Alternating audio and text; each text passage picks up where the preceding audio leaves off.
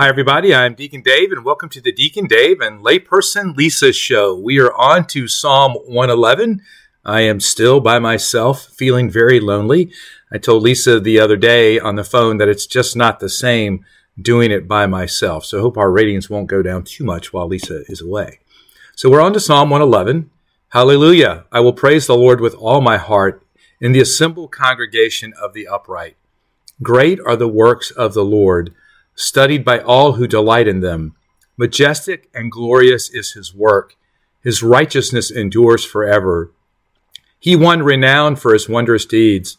Gracious and merciful is the Lord. He gives food to those who fear him. He remembers his covenant forever. He showed his powerful deeds to his people, giving them the inheritance of the nations. The works of his hands are true and just, reliable all his decrees, established forever and ever to be observed with truth and equity. He sent release to his people, decreed his covenant forever. Holy and fearsome is his name. The fear of the Lord is the beginning of wisdom. Prudent are all who practice it. His praise endures forever. All right, so there's a lot of good stuff in here. And the first part that I wanted to talk about was the fact that, in verse 2 it says, great are the works of the Lord. Okay? Great are the works of the Lord. And then further down in verse 7, it says, the works of his hands are true and just. Well, guess what? Okay? We are his works. Yeah, he did all of creation. Okay? But we are his special works. Each and every person that God has created. You see, we are true and we are just. His work in us is great, okay? And it's important for us to remember that that we are all created in the image of God, and that God loves us perfectly just the way we are, even in our brokenness. I can't say this enough, right? Sin entered the world, okay? And we all struggle with things, but the Lord loves us in spite of all of that. Okay, he loves us just the way we are right now, and he loves us too much to let us stay where we are. And so the more we open our hearts to him, the more we allow him to heal those places inside of us, okay, the more we begin to see who he created us to be in the first place. And that's who he wants us to see. He wants us to see ourselves the way he sees us. Now, the other thing, the very last verse 10, it says, the fear of the Lord is the beginning of wisdom. So I rephrase that a little bit, okay?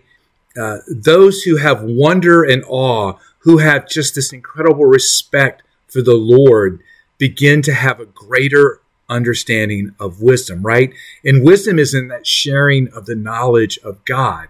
And it's prudent for us, as it says in that last verse, to practice it. Because when we practice doing what the Lord has called us to do, it says his praise endures forever.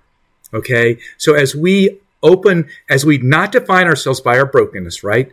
But open ourselves up to being defined by Jesus Christ, who came, to save us. That is really the beginning of wisdom, where our hearts are just completely open and dependent on God and who God is calling us to be. And when that is revealed to us, we just continue to grow more and more in our faith. The greater understanding we have of God, and we'll never completely understand God, obviously, until we go home to him.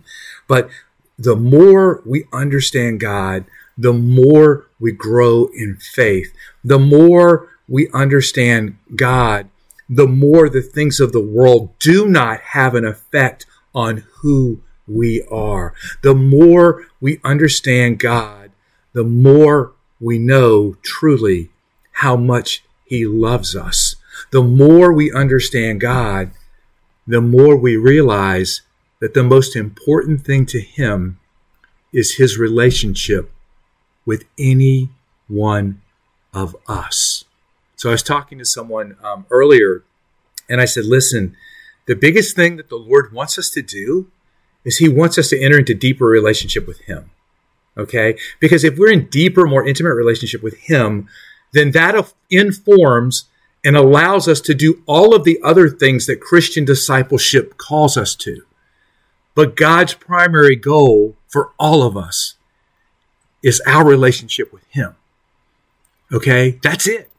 And if our relationship with Him is strong and intimate, everything else will flow and follow from that. So how is your intimacy in your relationship with Jesus? How much time are you spending, okay, not just going through the motions, but really examining those areas of your life with God that seem to reduce that intimacy that He's calling us to? Allow Him to come into those places. Allow Him to shine the light of His love on those places. Allow Him to be the one who reconciles those, to tell you that you're not defined by any of that, okay? And when you do, that intimacy will grow. And from that, everything else in our service to God will grow. And in doing that, we are giving Him a praise that endures forever. See you next time. All right, bye.